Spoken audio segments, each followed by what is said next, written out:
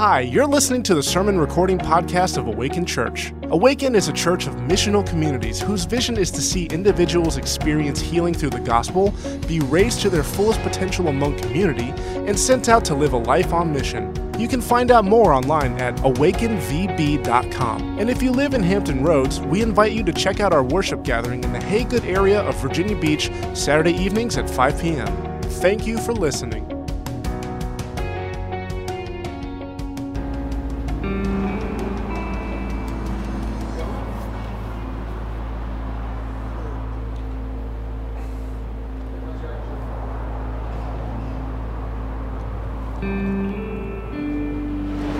As much as we try to pretend otherwise, life is complicated.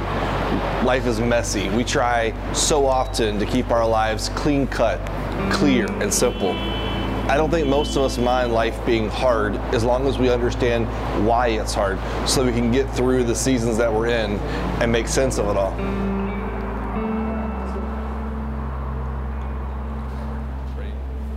I crave stability. I love it when things fit into the boxes that I have. I crave certainty. I love it when things make sense in the black and the white. I like it when the answer is known and it makes sense. I crave the truth. This oftentimes leads me down a path, though, of asking questions like, why, God? That doesn't even make any sense to me. What does this even mean? God, just tell me what to do. Just when I start to think that life is clicking and making sense in my life, something throws me for a loop. I lose someone close to me. I'm hit with a bill that completely changes my finances. Maybe something in my job shift or just throw everything out of whack. Whatever it is, though, I honestly think I've gotten pretty good at rolling with the punches over the years, but it's never easy. I still crave consistency. I crave certainty. I crave the answers. God's ways are far more mysterious than I would like to admit. His truths are simple, but yet God brings so much peace in the moments of chaos. He brings peace in times of anxiety. He brings wonder in moments of complacency. And in the midst of the storms, He brings a calming spirit. It's in the midst of the valleys where He lifts my eyes to the heavens. This is the way of Jesus, and it's a paradox. God choosing to be human in John chapter 1, to be flesh and blood and to move into the neighborhood is a paradox. The incredible mystery surrounding the gospel, that the Jewish God reaching out to create a family where all are welcome. And at the core of it all, you have the resurrection of Jesus needing to die for others while never committing a sin Himself, the sinless becoming sin for us all. For a follower of Jesus, paradox is consistent. The handle that we often think we have on God in Scripture usually leads us down a path of disappointment and doubt. There are so many examples woven throughout the Bible of so-called heroes that get a lot wrong, and yet they shape and show us so many examples of mustering up faith and learning how to praise and overcome fear in the midst of the storms. Seeing God at work in the midst of their stories can be hard for us all.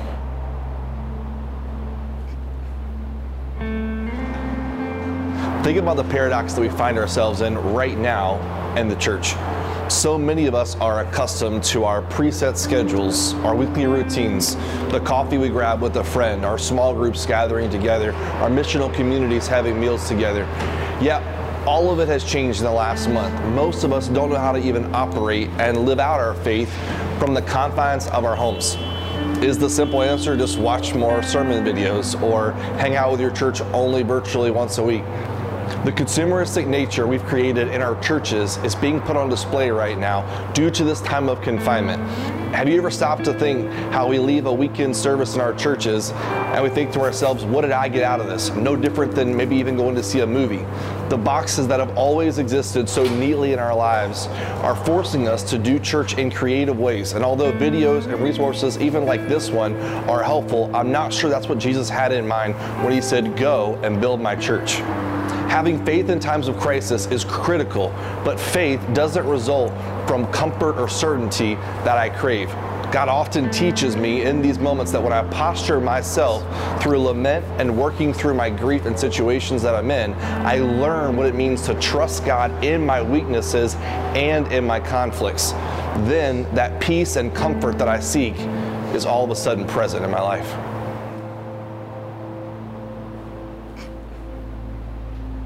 So Jesus becomes God and man and understands just how fragile life is as a human. The belief that we hold that God is in control of all things and he works all things together for his glory and our good is because of what we see in Jesus. God's glory and our good are not opposed to each other. This is not an either or, but rather a both and. And when we see the Father's heart revealed in Jesus, it allows me personally to release my impulsive cravings for stability and for certainty. I'm able to breathe easier and trust, even if it's just simply a baby step forward in the right direction. When we examine the story of Jesus, it's full of conflict, and conflict makes so many of us uncomfortable. And we often see it as a sign of failure. But is conflict really failure? It's in these moments of conflict where we see Jesus do some of his best work. And this is true in my life as well, and probably yours too.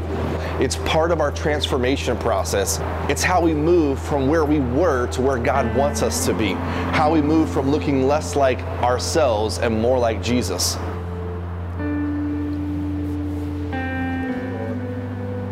The mystery and paradox of God's presence is one that's being brought to the spotlight, at least for me right now. The more that we learn about God's relentless desire to connect and to be present with us, the more I begin to trust in those times of doubt in my life. Think about it. God has been in constant pursuit of being present with us, dating back to the beginning of time. So he sends part of himself, denying part of his eternal riches and becoming poor for our sake. The generosity of God is on display in the arrival, life, and crucifixion of Jesus. The paradox brings hope and life as much as it brings mess and chaos. There is order in God's kingdom as he wreaks havoc on the order of this world. There is beauty found in the brokenness. There is life found in the empty tomb. And the mystery that God surprises us all is when Jesus shows up, conquering sin and death for the sake of all humanity. Savior King came to conquer, albeit in a way that humanity never imagined. His presence came to meet us, yet took it upon himself to suffer our sin and walk the lonely road all the way to the tomb. In the Gospel of Matthew, we're reminded of the prophet Isaiah, who spoke about Jesus in this unique way. He says that Jesus took on everything for us, infecting himself with our sin so that we could fight the disease of sin through the power of the Spirit. We are carriers of a disease that is contagious and deadly. We infect others around us with that disease. Yet Jesus comes to be the cure in the most loving way possible, death by infection. His resurrection is the cure that we have to offer a world that's seeking hope. The gospel often does its best work in the gray areas of our lives, the uncertainty, the instability, the unknown. And the good news is an invitation into that mystery and that paradox, an invitation into a relationship and out of a place of isolation. The love of Jesus is found in the paradox of understanding the story of the empty tomb, and we celebrate the resurrection of Jesus and we embrace the tension together. May we take a step forward towards transformation, the transformation that causes us to leave behind the ways we've always done things.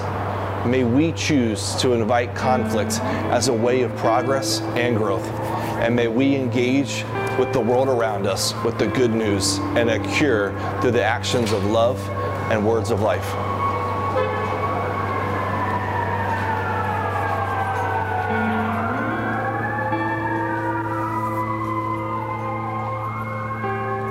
What's your natural tendency when you approach paradoxes and moments of potential conflict found in Scripture?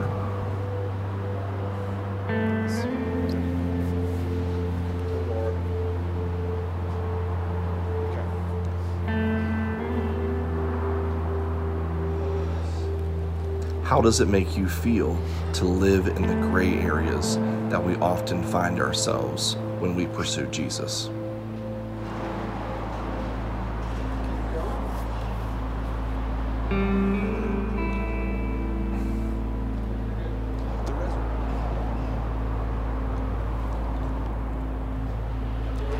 What do you need to let go of in order to reflect the heart of Jesus in sharing the good news with others.